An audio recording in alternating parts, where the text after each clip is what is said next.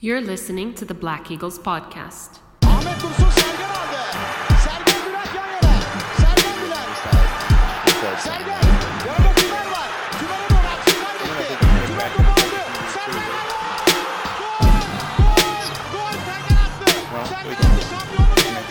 Sergen attı. Şampiyonluk geldi. İbrahim'in pası. Roma. Şimdi Ahmet. İkinci gole gidiyor Beşiktaş. Ahmet.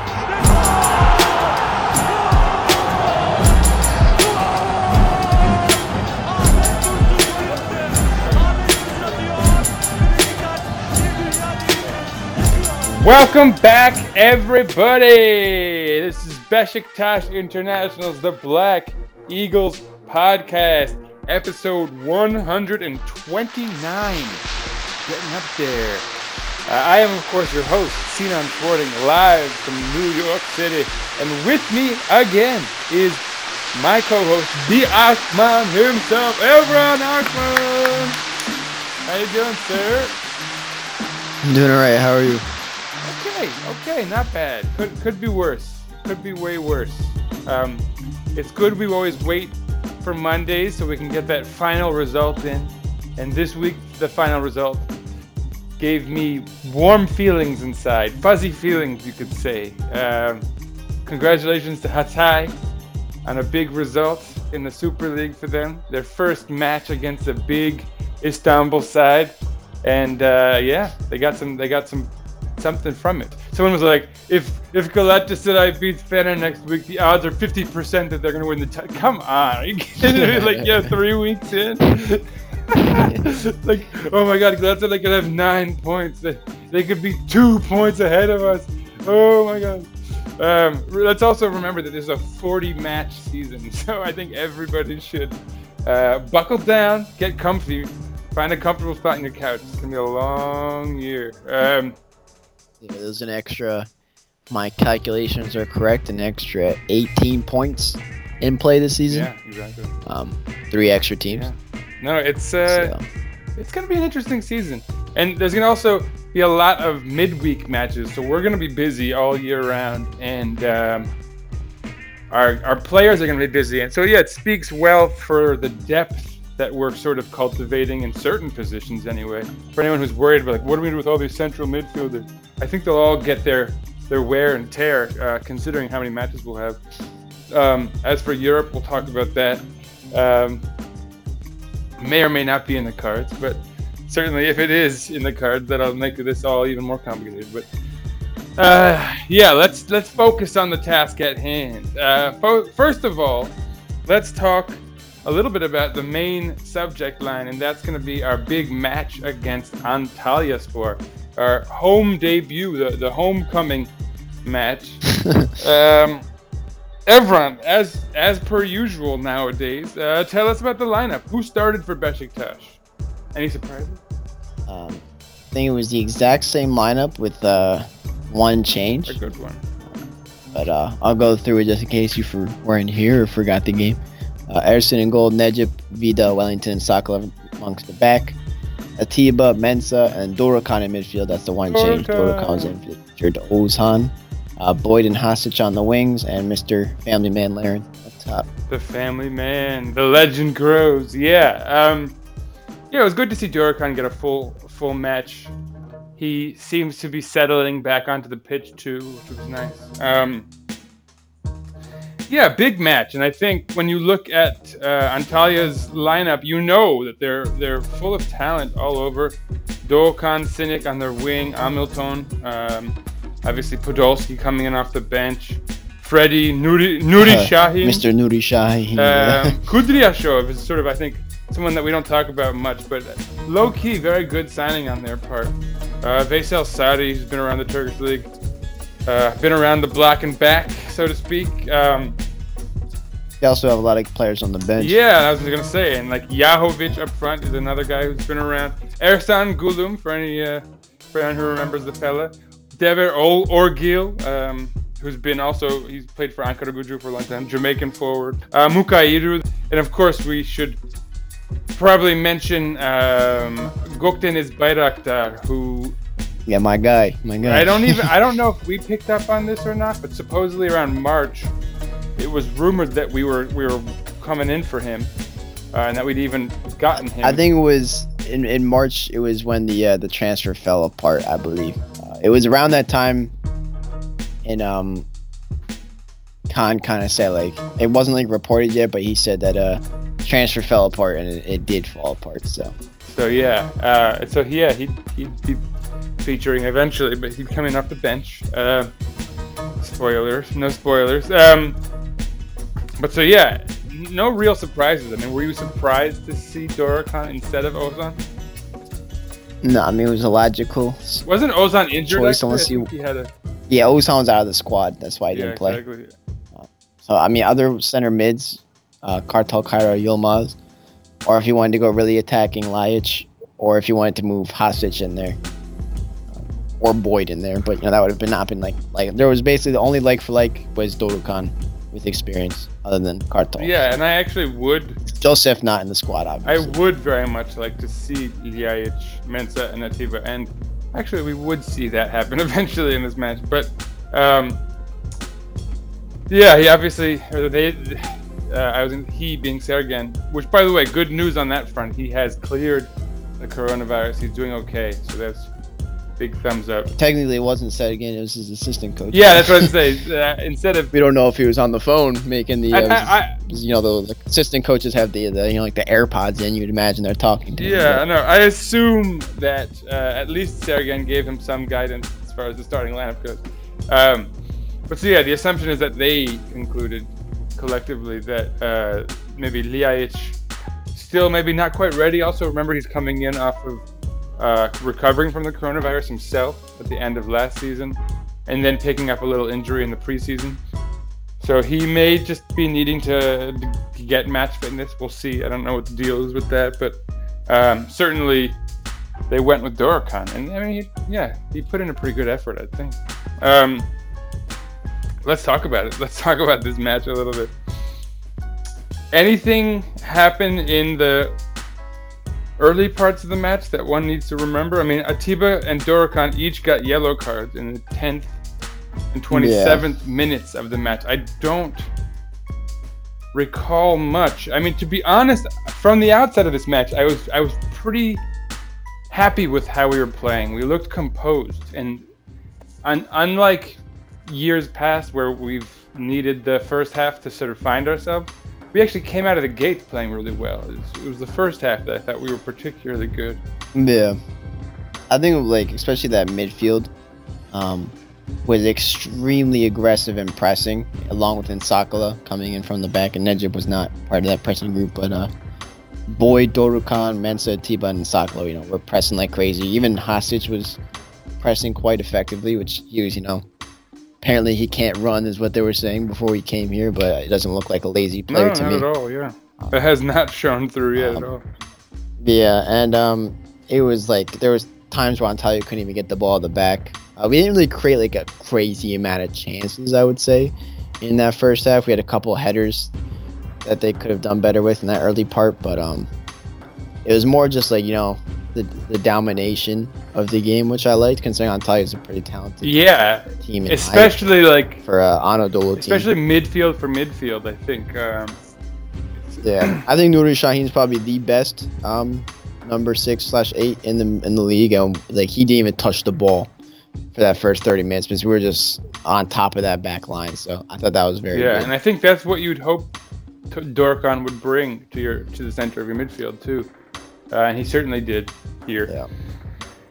Besides those two yellow cards, not a lot of action except for us just pressing and sort of challenging for a goal maybe. But yeah, sure enough, in the 33rd minute, a long cross would come in from, was it Atiba? A long ball from Atiba. And Nedjib would fight for it. He'd use the top of his head. So, there may have been a bit of luck at play here, but at the same time, he did really well because that little sort of bonk it does off the top of his head kind of lofts it over the keeper just perfectly somehow.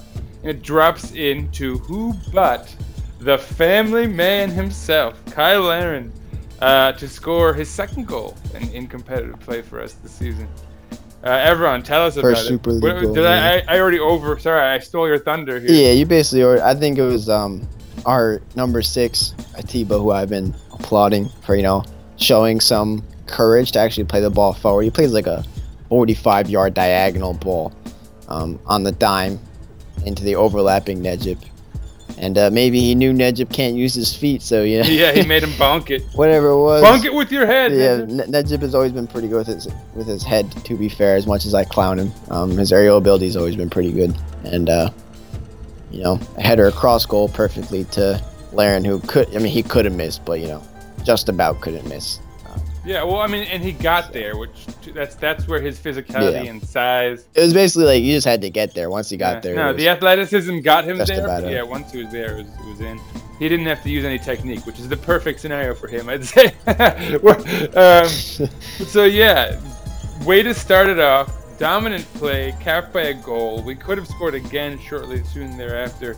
In the first minute of extra time of the first half, Freddie got himself a yellow card. Do you recall those chances that we nearly scored? I think it was.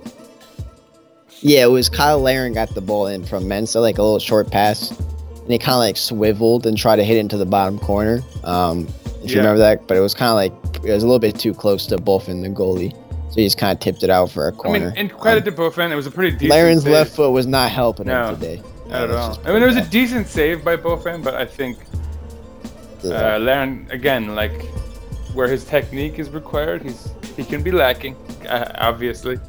Also, there was another effort on goal that dropped to Gökhan perfectly on his head. It was actually Tyler Boyd who set it up really nicely.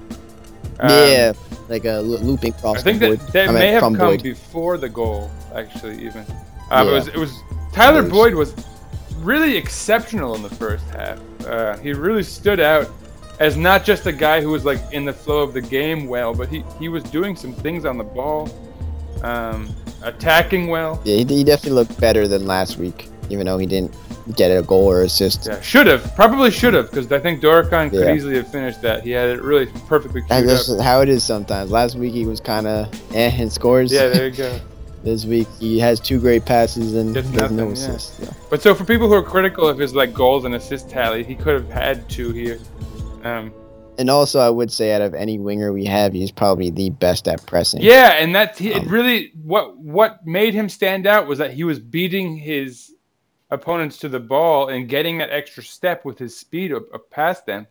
And you love to see that, obviously, from your winger. He hit a couple nice back. Yeah, he was. Yeah, that's right. He had some flash too. That's true. Yeah, no, good game from him, but especially a good first half. But yeah, so that's how it would end at the half, with us up 1-0. At the half, they would bring in Mukairu for Gökhan Sinek, which I don't know. Like in the beginning of the second half, I thought it really came out just like it had in the first. We were pretty dominant still, although it started to slip a little bit. I think maybe around the 60th minute, maybe. Yeah, I think when they made the second batch of substitutions, they put on Podolski and Orgia. Yeah, exactly. I think that's when they started to get a little bit more control of the game. Tyler Boyd would get a yellow in the 62nd minute. Hakan Uzmert would give way to Podolski, and Jahovic came out for Orgil. And we brought Jermaine Lenz in for Hasic and Adem Liayacan for Gökhan. And that, I don't know if those were the right moves. Yeah, I mean, apparently Gökhan had back pain, from carrying the team. I don't know. I don't really know. That's what the report is. That would be a funny. That's certainly a good metaphor. But he was playing good before he came out, so it wasn't like a performance issue. It was a fitness issue. Like he hasn't played, as we said. He's played. There was an article since October. He's played a total. Before this game, he played a total of 67 minutes. In about 12 months. Not today, but in the recent game, he played 68 minutes, which is just about all he played combined the previous 3 appearances. So I guess he wasn't fit enough. There was an article saying he was hurt again, and that it's something related to chronic something with the knee because of the whole thing. I take it all with a grain of salt. I think people are looking for conspiracies and looking for stuff to report, and they're over eager to report anything they hear. He played well, though, is the important thing, and there's been no report of him being injured for any. Like, he's not out. He's certainly not been. If you want some numbers, real quick, out of the 8 duels he entered, he won 7 of them. And he had 83% pass accuracy. Nice. Unfortunately, no key passes for my man. But, in the midfield, he was winning the ball effectively, keeping the ball, etc. Kind of like what I like to see. For sure. Maybe not in that Ozan role. It's a little bit different. I think you lose some creativity. But in terms of, pressing, he's really good at that. So. Yeah. In the 77th minute, this would be sort of important. Gökhan's Bayraktar would enter the game for Nuri Şahin, and also Hamilton would come out for Ufuk Akyol. I don't really know. Yeah, Ufuk Akyol. I don't know what his deal is. 23. But anyway, whatever the story is, they were definitely going attacking from then on. And we were kind of not defensive. I was gonna we took out Dorukhan and put in Laic, but like Mensah wasn't really covering the ground he was earlier in the game, and we lost a little bit of that defensive. Mensah and Laic were overlapping a bit, which is what you'd fear. Bringing the two of them on, they obviously need to work that out should they play together. But also Umut Nair would come on for Kyle Larin in the 80th minute, and Larin missed a big chance like 3 minutes before he came off.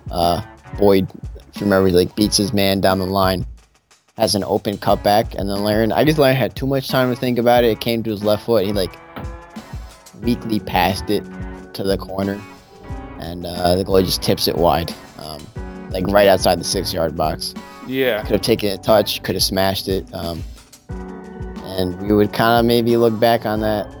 Amongst other chances we would rue that missed chance. Yeah. But Umut Nair would come on and he would be useless in ways that Kyle Larin would get into good positions and maybe not know quite what to do with them. Umut Nair would not even do the former. Mukayudu got himself a yellow card in the 83rd, but it would not stop the tide that was rising in the 85th minute. Freddie would assist none other than Gökhan's Bayraktar, who we were supposedly signing in March and apparently couldn't pull the trigger on for whatever reason.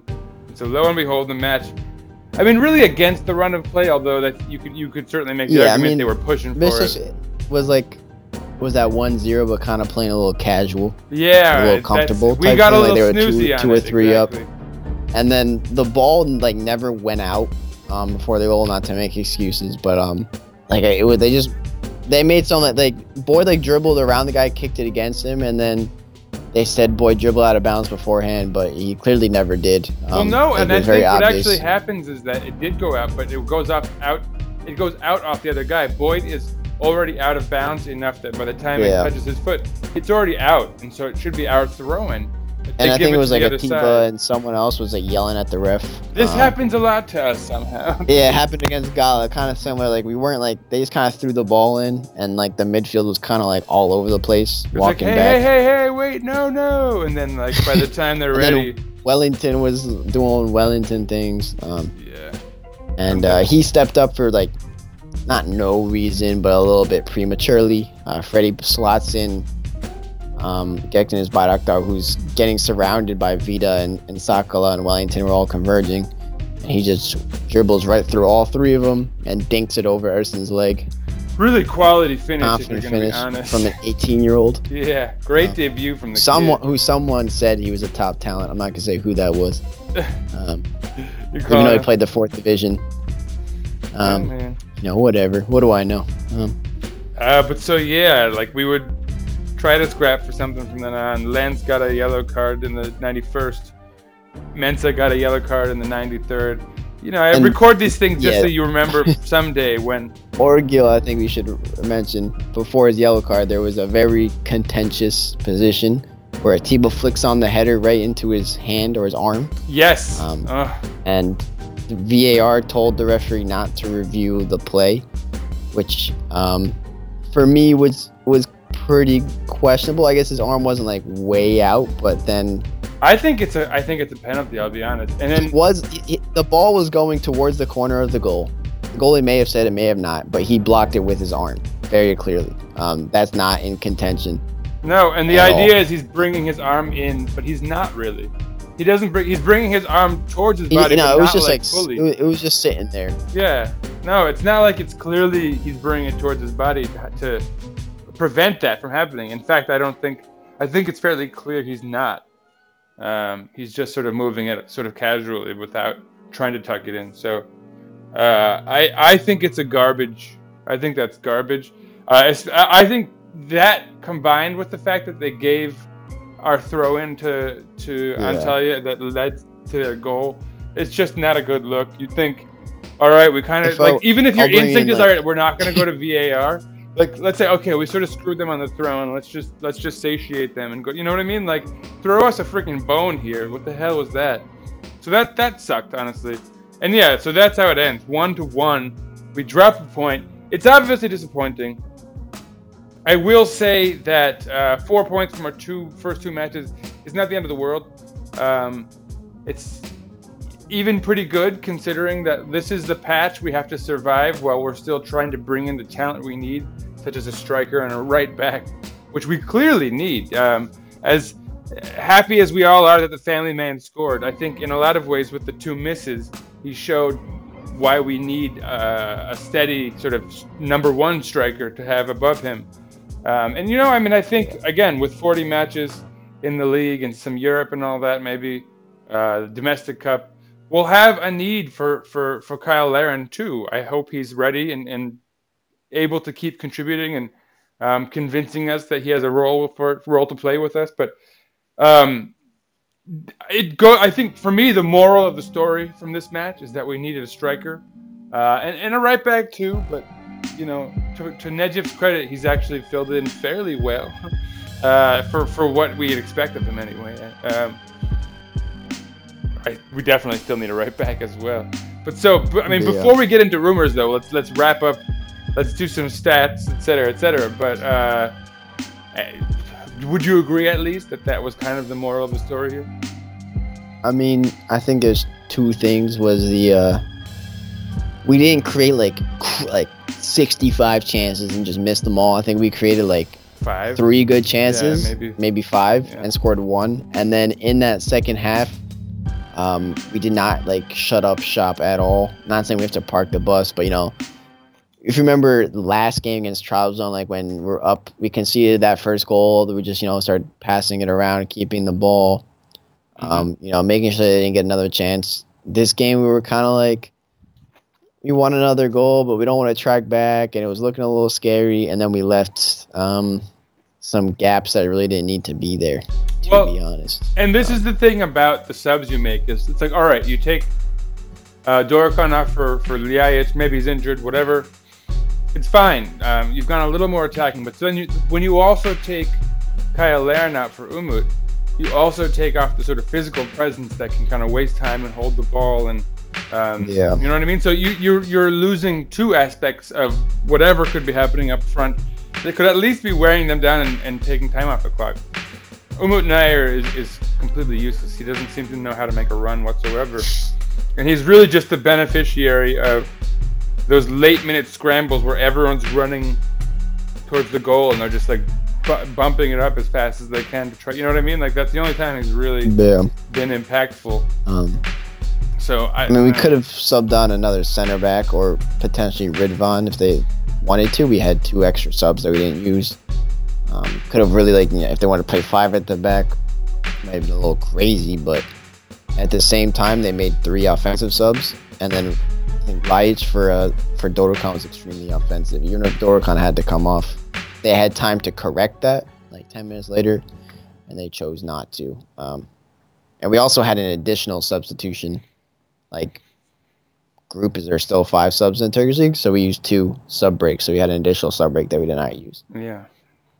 So some tactical errors in that regard, perhaps. I think you can expect some of it when your coach is out, perhaps. But yeah, ultimately, again, at the end of the day, beyond the fact that we clearly need a striker, the good news here, and I think there is a lot of good news for us to take from it. A, we didn't drop. We got a point out of this.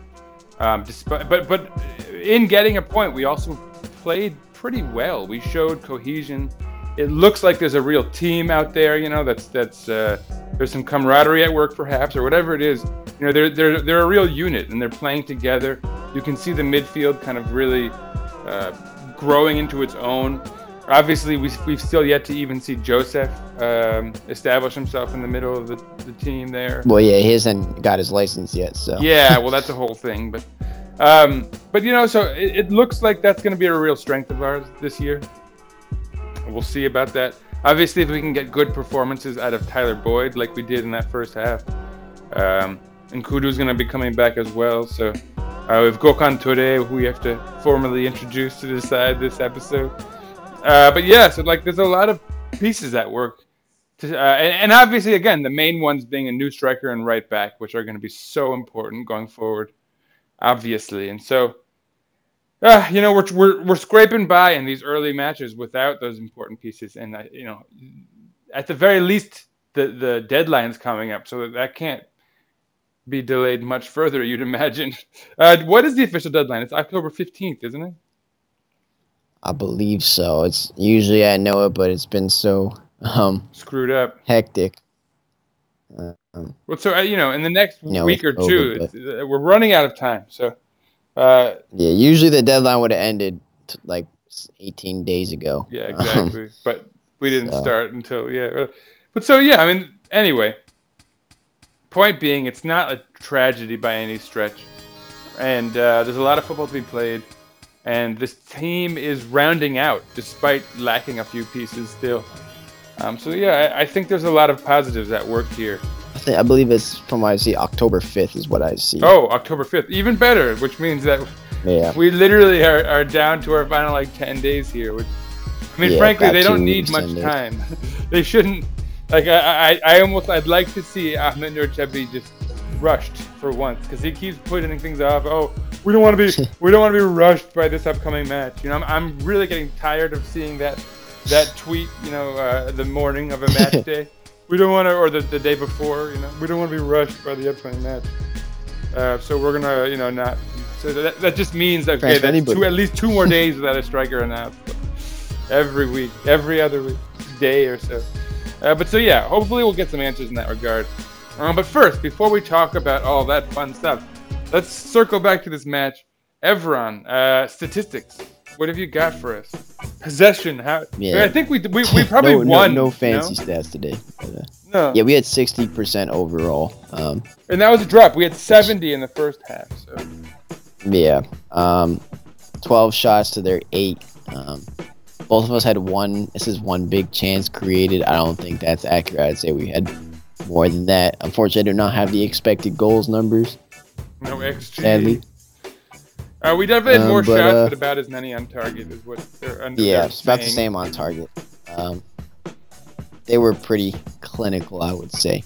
Yeah, if they had as many shots as we did on target, I think that means there were a bunch of dinkers from outside of the box that they count. That just count statistically, but not really as far as the actual outcome. We got I don't know. I feel like the one thing was we definitely didn't get any ref help, but that's the penalty, as I mentioned, was it wasn't super wrong, but based on what we've seen called for other teams. Yeah, especially for similar handballs called. I have reread the rules just to be sure, and the current interpretation says if it's directly from an opponent's head, there's only a clear distinction saying you cannot score with your hand no matter what. There isn't a clear distinction. You would think there would be, saying that you can't block a shot with your hand even if it's destined for a goal. That's not a clear distinction.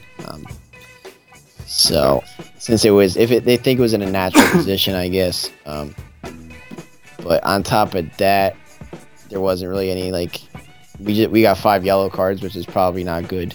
I think most of those were kind of garbage, in my opinion.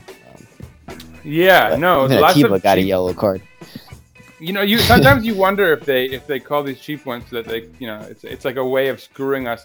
We don't really notice it much in the middle of the flow of the 10 game. games down the road. Right, you don't notice it, but so then they accumulating, and we miss guys for big matches or whatever it is, and that's the way of the refs. The refs can kind of impact things they want. But yeah, anyway, so that's it. 1-1. Let's go through our positions. We'll come to some idea of a man of the match and all that, and then in the process, while we're going over the positions, we can also insert rumors for certain positions where guys are lacking, and that way we'll take it all out with 2 birds with 1 stone. But so yeah, let's start from the back. Ersin Destinolu. What were your thoughts on his match this week? Really don't remember much of what he did. Me neither. Very indistinct from him. I think he had a decent game with his feet, which is what he did for most of the game. Yeah, I do remember. His long balls were pretty good. I said in the group chat that he's a phenomenal passer, which coming from like Tolga Zengin, that's a good thing. Definitely not a Tolga in terms of kicking. Mm-hmm. I know he made some saves, but like I just feel like they were right at him, to be honest, the ones I remember. And then the goal, it was a 1-on-1. To be fair, Mr. Gekdeniz was very calm in the finish. Very clinical. No, I don't think he did anything wrong. Right at him. He didn't do anything wrong. And yeah, I think it was more of a, the not reacting to the throw-in well, and the one guy dribbling through 3 players was probably more of an issue than Ersin not saving a 1-on-1. So. No, and I think he even sort of went the right way and did the right thing. And just, Gökhan has actually lofted it really nicely over his leg. Yeah. So what can you do, man? That's just what it is. Back line, again, we had Vida and Wellington. No subs for either of them, which meant no Montero. Which I don't know quite what the deal is there. I guess we're still getting him match ready. They looked pretty solid most of the match, but again, you can't help but note their role in that final goal, or in their goal, and allowing them to score, right? Because like you said, Gökhan sort of breezed right by 2 out of 2 of our central defenders, so as well as in Sakala, but to his defense, he's in support there. I don't know. Pretty decent matches up until the big screw up, no? Yeah, I didn't have much to do defensively. It was a lot of possession, and they were decent in possession at least. Let's say this: Wellington did not get a card, so he's that's good.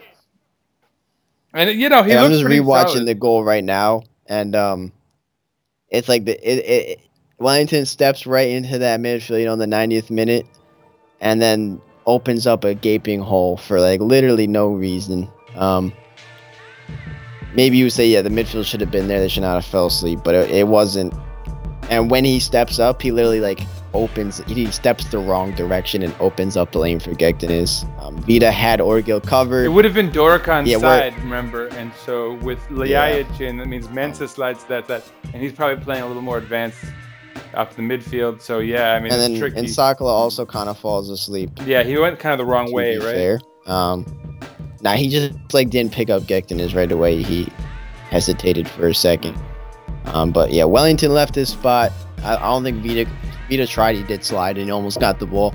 But I think Sakala and Wellington looked pretty bad on the goal. Sweet. Especially Wellington, I think, right? So, again. Yeah, Wellington, it was pretty stupid to step out. But if you are going to step out, you have to, close the lane that you're leaving. Logically, if you're going to leave a spot, when you're coming out, you want to make sure it's sort of covered. He was a left center back, and he stepped out to the right. So he just left the spot that he was supposed to cover. If he's going to step out, you should step out and to cover the lane and just clean the guy. Yeah, right. Like, get the yellow card or win the ball. Yeah, or at least, 85th minute. Make the illusion that you're kind of ready to track back, and cover that zone again. If he stepped out and went through his legs or something, I would not have said that he's at fault, but he literally just left the lane open. Exactly, and then didn't even make up for that it. was his job to cover. So I would say he's probably 60% at fault, and then in Sakala not tracking his man, he should definitely recognize as a professional player at his big age that if the player in front of you leaves his spot, the center back, then usually the left back left back will step in and cover. Wait. So both of them looked very. Because he did cover, but not like you said. I just said he hesitated, right? You gotta. I mean, again, I think it's his job to make up for Wellington's mistakes. So that's like the mistake on top of a mistake. You know what I mean? So I'm still. That's why I think Wellington gets the bulk of it. But yeah, And Vito already had Orgill covered, so I don't blame him. Yeah, it is what it is. Yeah. I mean, and so that covers the left back as far as Insakala goes. Yeah. Again, like a pretty solid game actually. Most of the time until the one collapse. Yeah, I mean, I think his individual duels in Sakala is really good. When the player takes him on one-on-one, he very rarely gets dribbled past. Yeah, exactly. When he dribbles the ball, he's usually pretty effective. He's a little bit sloppy today, but just that mental lapse was really not well timed for us. Yeah, I was ready to give him and Wellington praise for the match until that goal they scored, and that was a big bummer, because certainly that put a big negative vibe on their performance. But whatever, it was what it was. The right side, Necip, again, surprisingly solid. Nothing to do with the goal, and he contributed on the offensive side with the assist. Any side notes on him? Oh, Necip? Yeah. I mean, he looks like a train wreck every time someone's dribbling at him. But in some situations, heading again, I think there's his stats is he won 9 duels at it, but 6 of those duels that he won were literally just headers. Nice. So outside of headers, he does okay. I'd rather him out on the wing than messing things up in the midfield. But yeah, for sure. He was okay. Had the assist, so you can't really blame him for anything. He didn't do anything to hurt us, but he does not offer much of an overlapping presence. No, and you would hope for, and he has no pace, and the one-on-one dribbles against him it can be really a nightmare. And in a game where we were lacking a spark, it could be useful to have that extra little bit of dynamism coming. And especially if we talk about the potential Europa League opponent we have, that is not the player I want getting taken on one-on-one consistently by those players. No. Well, and so this is our first little foray into the transfer market talk. So obviously the rumors on the right back, it's kind of cooled. We haven't heard a lot. Nazim Sangare signed with Fener for 1.75 mil too, which is we should have been able to do that, but whatever. Beyond that, David Santon is quieted completely. Haven't heard a lick about that. The only sort of news that's come about is concerning another U.S. men's national team player in the way of for the second time. Yeah, DeAndre Yedlin. Who did we mention him in the last episode? Maybe very briefly. But. I think we mentioned him when he first came up, and then they were saying I think Orta said last episode that we're not gonna be able to get him. But he, for some reason, popped up again. I think it was right after Nazim, and he came back up in the Turkish media right after Nazim signed with Fener. I think. And then the English media said that apparently Newcastle let him go for free. So. Yeah, I think that's what contributed to the news cycle bringing him back in. And they listed Beşiktaş as the team, Sky Sports, which is usually doesn't mess around, doesn't make things up, but. Yeah, who knows? Who knows this time? Yeah. Besides that, there's no other real news about right back, and so we'll slide back into our positions. Back of the midfield, Gökhan. We really kind of already talked about his match. He played well until he left, maybe because of injury, maybe just to keep him healthy. Just a solid outing from him. Atiba is my man of the match this week. I'm giving it up to Atiba.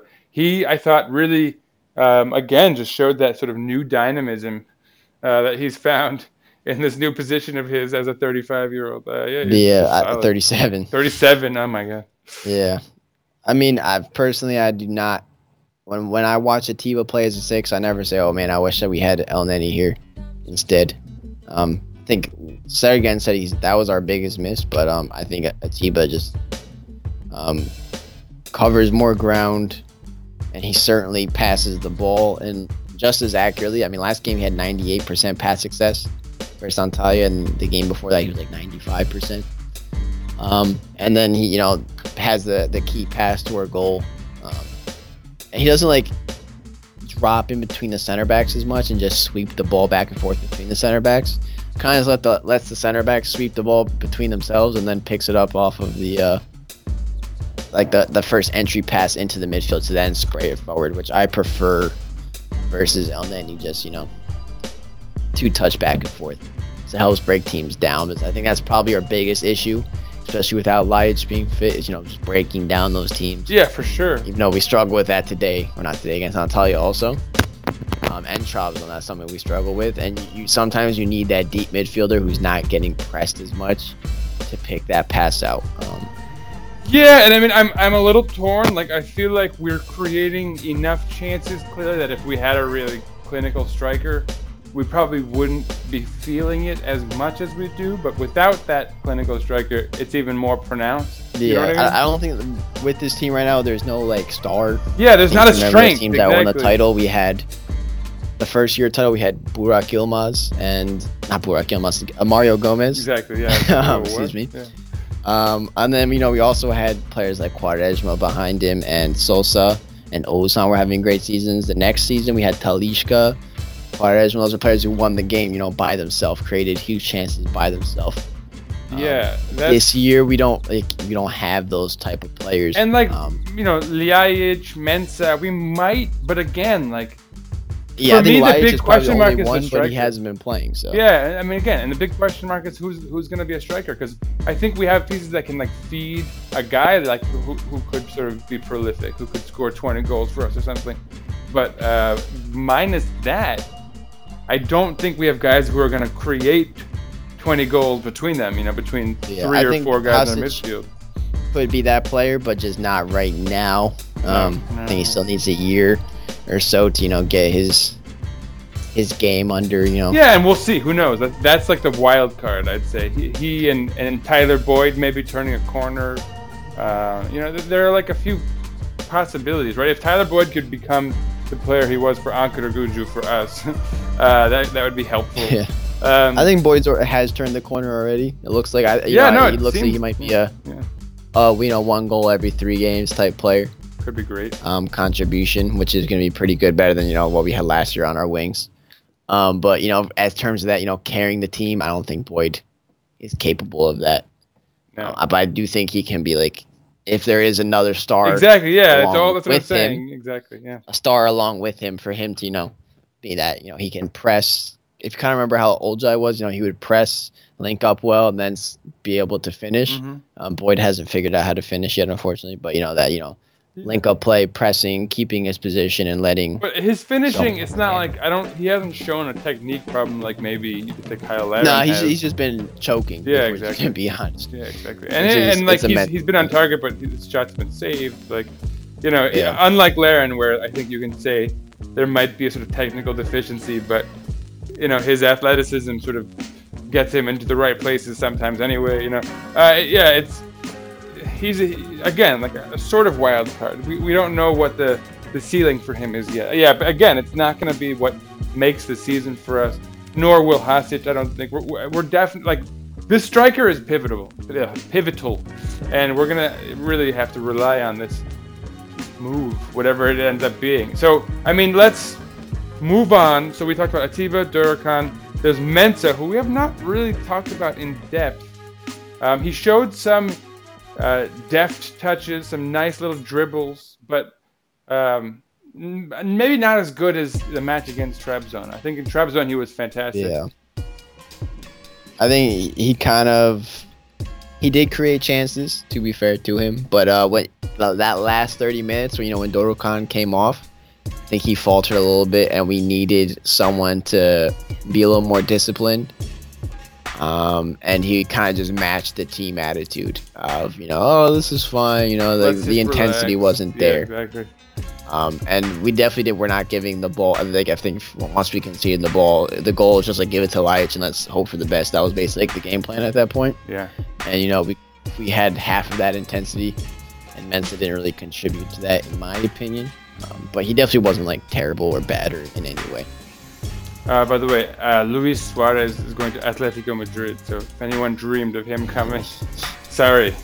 But so yeah, moving things on. I guess any notes on Adem Ljajić's performance? He didn't really stand out much to me, to be honest. Only he touched the ball until he conceded. Maybe he did, but it was like he was kind of just like trying to get onto loose balls, and then like literally the second we conceded, the team was like, "All right, now we need you to win this game for us." Yeah. And it just didn't happen. I think he had that cross to a tee, but that was the handball situation, and he tried a couple other things, but. You need that before the 86th or 87th minute for him to establish himself. You would rather have seen it when he came on to have the team have that urgency. Okay, let's give it to him. Let's finish this game.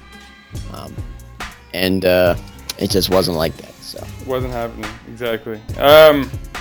So moving on to the wings, we had Hasic and Tyler Boyd. We've really already, I think, covered Tyler Boyd about as much as we can. Good performance, especially the first half. Second half, he flagged off a little bit, got a yellow card, but all in all, solid outing from him. Hasic, what have you got on him? Kind of similar to the Trabzon game. Looked lively at times, but wasn't as effective in that final third as you would want. I think Boyd was more effective in the final third. Hasic wasn't bad. I think his pass complete. All of his numbers are fine. But, you want him to, cut in and have a hit from, 30 yards, have a hit from 20 yards, dribble through, just have that moment of magic, and we haven't seen it yet. I think there was that one moment where he dribbled past two players and had a nice pass out wide. I think it was to Boyd. And then nothing came of it. But it's once the game... Yeah, that was a pretty good touch, though. You're right. That was a nice touch to Boyd. I think he can do more, which is just my thing. You can clearly see he's capable of being one of the best players in the league, and it's not like he's playing bad. It's just it's not quite all clicking yet. So it's I want to see more of him, but it's right now he's kind of playing like Kerem Fry when he's really capable of a lot more. Yeah, for sure. Obviously Kerem Fry's not a bad player, but could be a lot better. Yeah, and he flared out way too fast. I think he should have kept improving beyond. He stopped at 22. No, yeah, it's gonna be interesting what happens with our wings. But it's the position I'm sort of in a weird way not that focused on. I feel like we have a lot of talent. I mean, the biggest disappointment for me was probably how ineffective Jermaine Lens was. You'd want him to be a super sub at the very least. I don't even think Lens was not better than Hasic. No, I think we're gonna have to sell him given his salary. Yeah, so I think the thing with Hasic also is that he did the best. The biggest plus is he worked hard. So even though his talent isn't quite clicking right now, it's not like he's just walking around the field, like maybe Mohamed Demirci might have done back in the day. He's actually, he's covering all of his grounds. He's making tackles and everything. So I think it's all positive in the future. But for now, it's when the team's not winning, it gets a little bit more scrutiny. I'm shocked that your first memo reference was a negative one. I thought we'd get some positivity out of you. I know you're a pretty big fan of his one league performance. I think he's one of the best players to ever play in Turkey on the ball. There it is. He did not really get a chance because he refused to run. Big time. To this day. Even for Istanbulspor or wherever he is now. Yeah. But so yeah, that's it for the wings, and now we obviously have to get to the main subject, always, every week, because it just remains unresolved. But today we have some interesting news. Good and or bad, it really kind of depends how you feel about it in a weird way. So, obviously, when we're talking about the striker in the match, we're talking about Kyle Larin and Umut Nayir, who we've already talked about in both cases quite a bit. Umut Nayir was something of a tragedy given what we needed of him. He came in before they scored the goal too, and I don't even think we would have made the sub had we known they were going to score, because I think we all know he's not someone you rely on. Kyle Larin, on the other hand, again, as we said, played fairly well, scored a goal, which is obviously important, but obviously had a couple big misses and is not quite what we need technique-wise as our first striker, though could be fine as a backup. We could use a little bit of a maybe salary wage cut if he'd be sort of feeling charitable, maybe. Otherwise, I'm not sure how feasible he is as a backup, honestly. But let's talk about the fun stuff, because I think we get it, right? He did fine. He could be even a contributor, but he's not going to be the main contributor for us up front. And yeah, I think he proved my last episode statement, right, where maybe last or two episodes where I said you can win the title with him, but he's not a title-winning striker. Yeah, exactly. It's gonna he for him to work would require us to have far more talent in our midfield, I think we could say. And what we were saying earlier, we don't have any real decisive guys there unless a number of wild cards pan out. But so where does that leave us, Evron? I'll let you talk since I've been rambling a bit. Yeah. First, same College. names as last Let's talk College, because there's news, and it's good or bad. For those of us who aren't fans, maybe good news. Yeah, so it does look like Kalinic is not panning out. So the thing is, he still has a year left on his contract. So obviously they're not going to loan him. It would be they would have to let him go for free with a year left on his contract, which is not.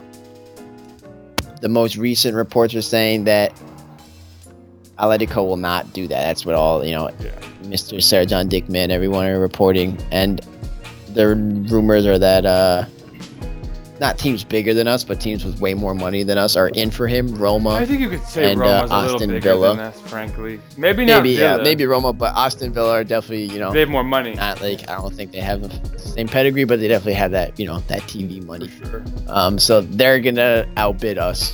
By which mean they're gonna actually pay for him. Yeah, they can pay $2 instead of $0, but or like $2 million probably. But, yeah, exactly. Probably. No, so it's now looking good because I think Roma's a more marquee landing spot for him, so he might be more inclined to go there. The Premier League, obviously, he could make a name for himself in his mind. I don't think he would. I think his best option would be to come to Beşiktaş because any chance he has of being a prolific scorer, I think he's got to establish that and prove it on. And like in Turkey is the sort of league where he could. That said, I don't want to be taking that risk. And what if it doesn't pan out? And what if he's just not that good? Because he hasn't been a prolific striker since he was in the Serbian league like 10 years ago or something. So, so I don't need any of that mess. What I do want to hear more about, however, sir, is the next bit of gossip. Tell us about that. A-Spor. What's his name? Serdar Salidai? Or...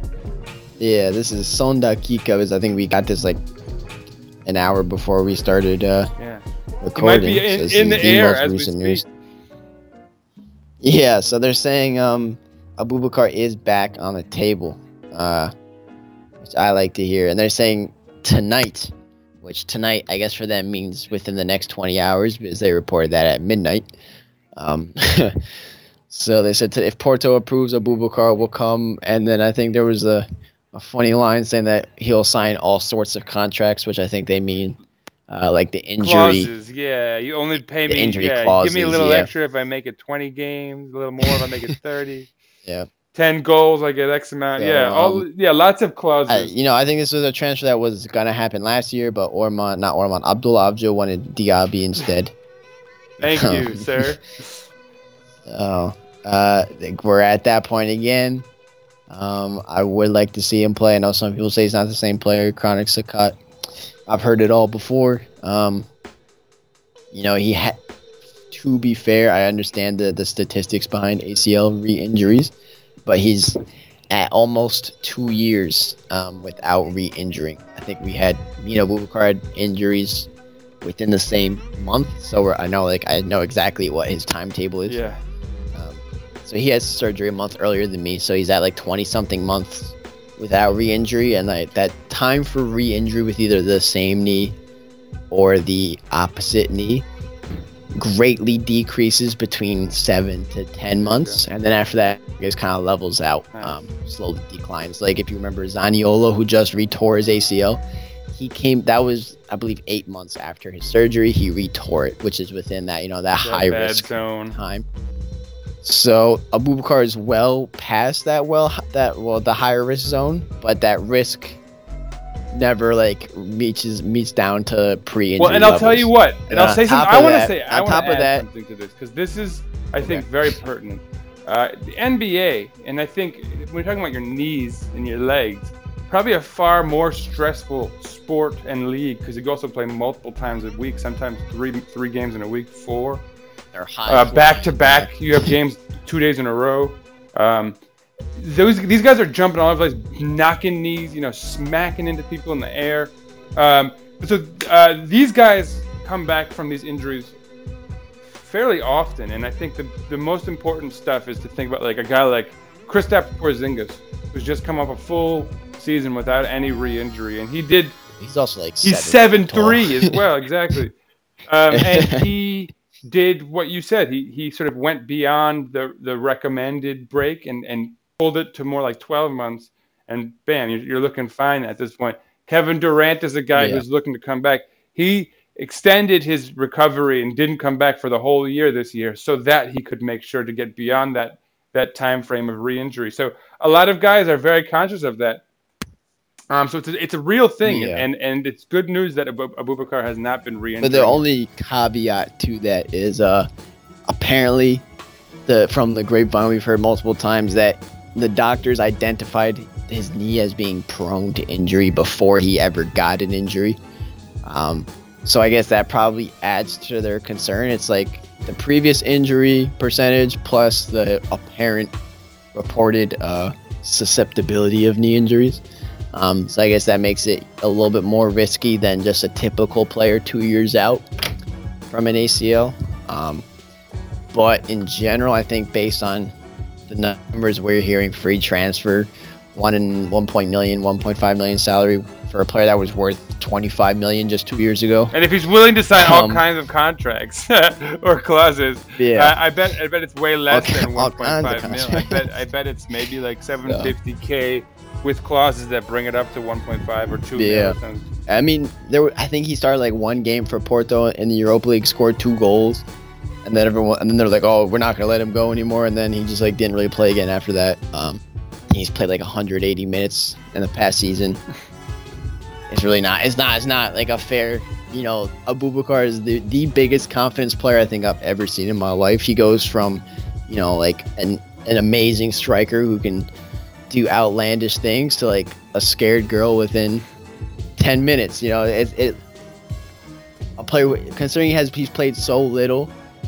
I just feel like if you give him any sort of consistent play, I could see him easily being a top scorer for us.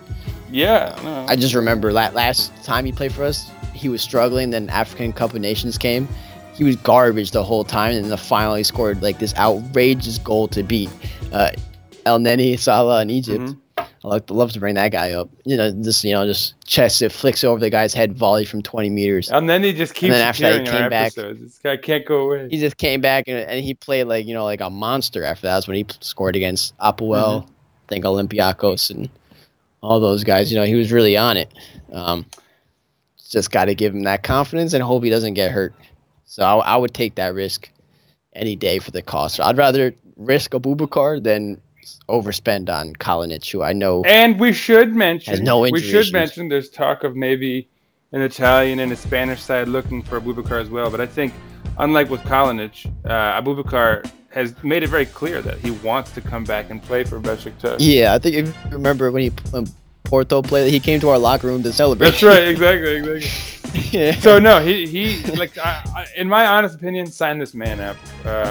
Worst case, sell off Larin as well and bring in another guy, but like lock in the one guy at least. So you lock him in, and then you maybe shop Larin while you're sort of looking. Also, for he can play as a winger and a striker. Yeah, and I think he could play next to Larin even if you were getting real funky. Yeah, like in the domestic cup flexibility against Hatay or whatever. But yeah, I mean. I don't know. He's 28. He's dirt cheap, so there's a bit of a polishing up a diamond.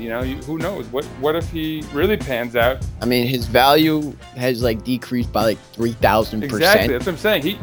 If he puts together 2 good seasons for us and stays on the pitch, 6 good months, if we're being honest. If you put together 6 good months, you would just imagine the offers would come in right away. I want him to stick around, man. Why gotta be a jerk? Yeah, because that's the other thing. At 28, right? I remember the ideal sort of the rule by thumb that like guys who were particularly good on the books, like Arsene Wenger back in the day, used to be.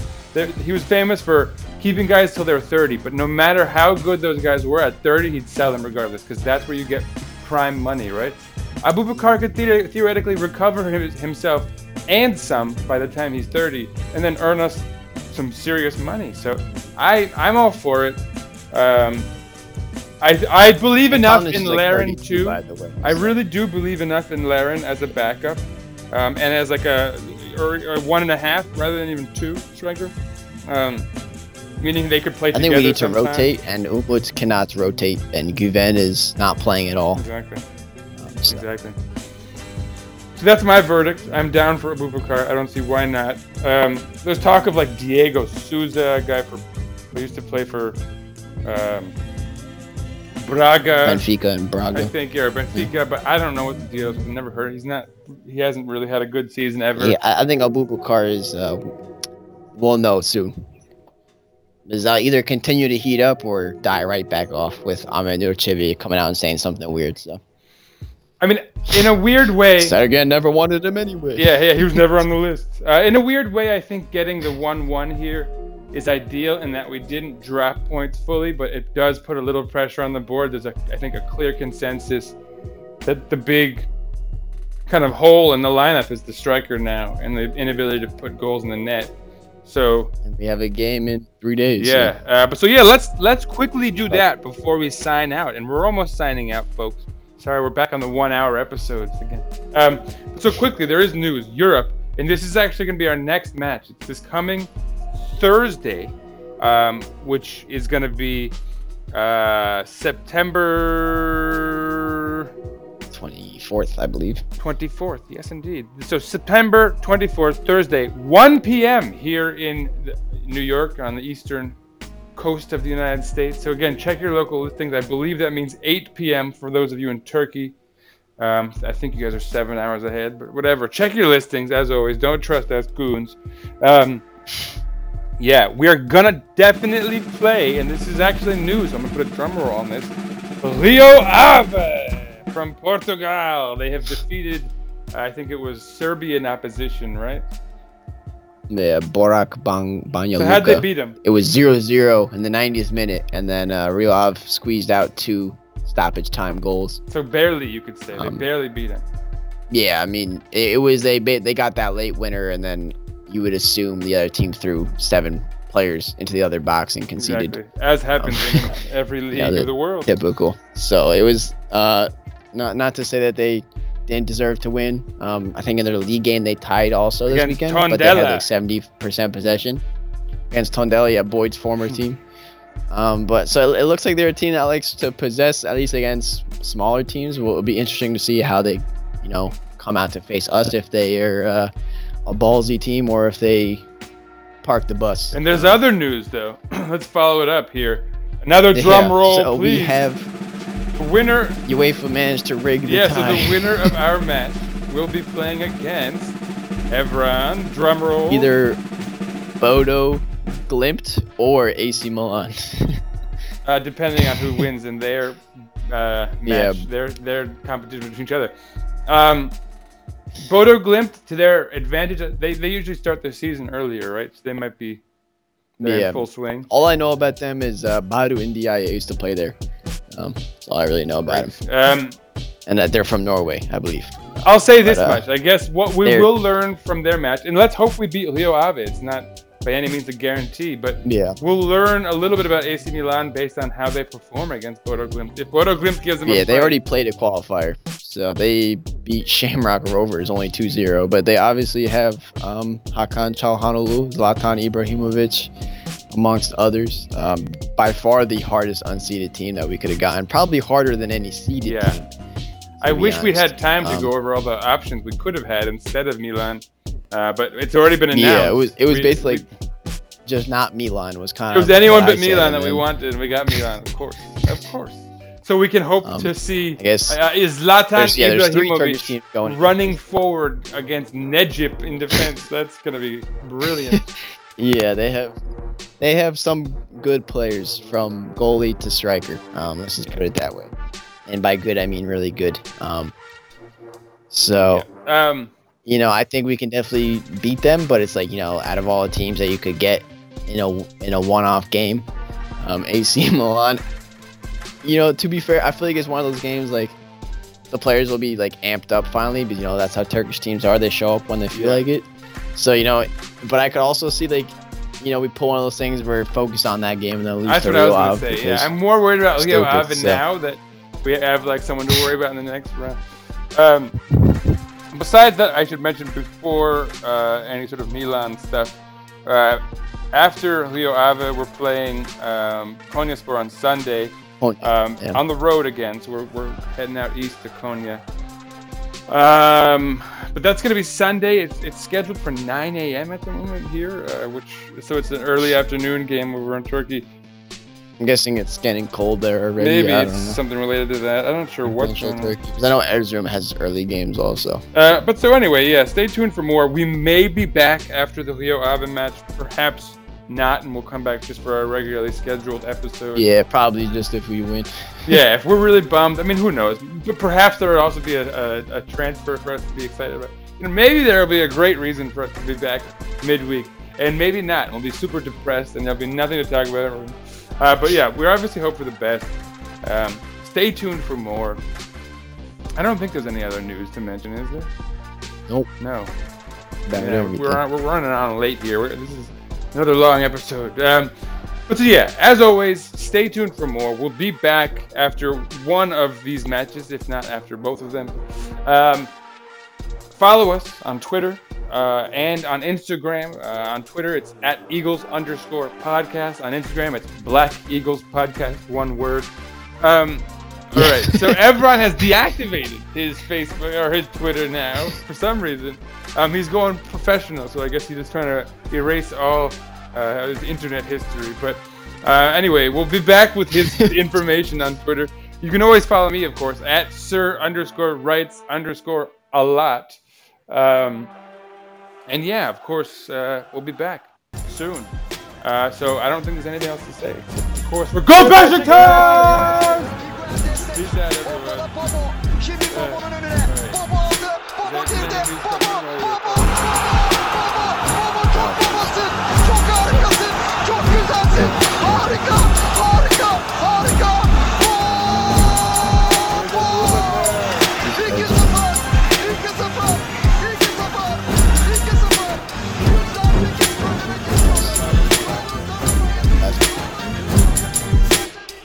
Lovren geldi.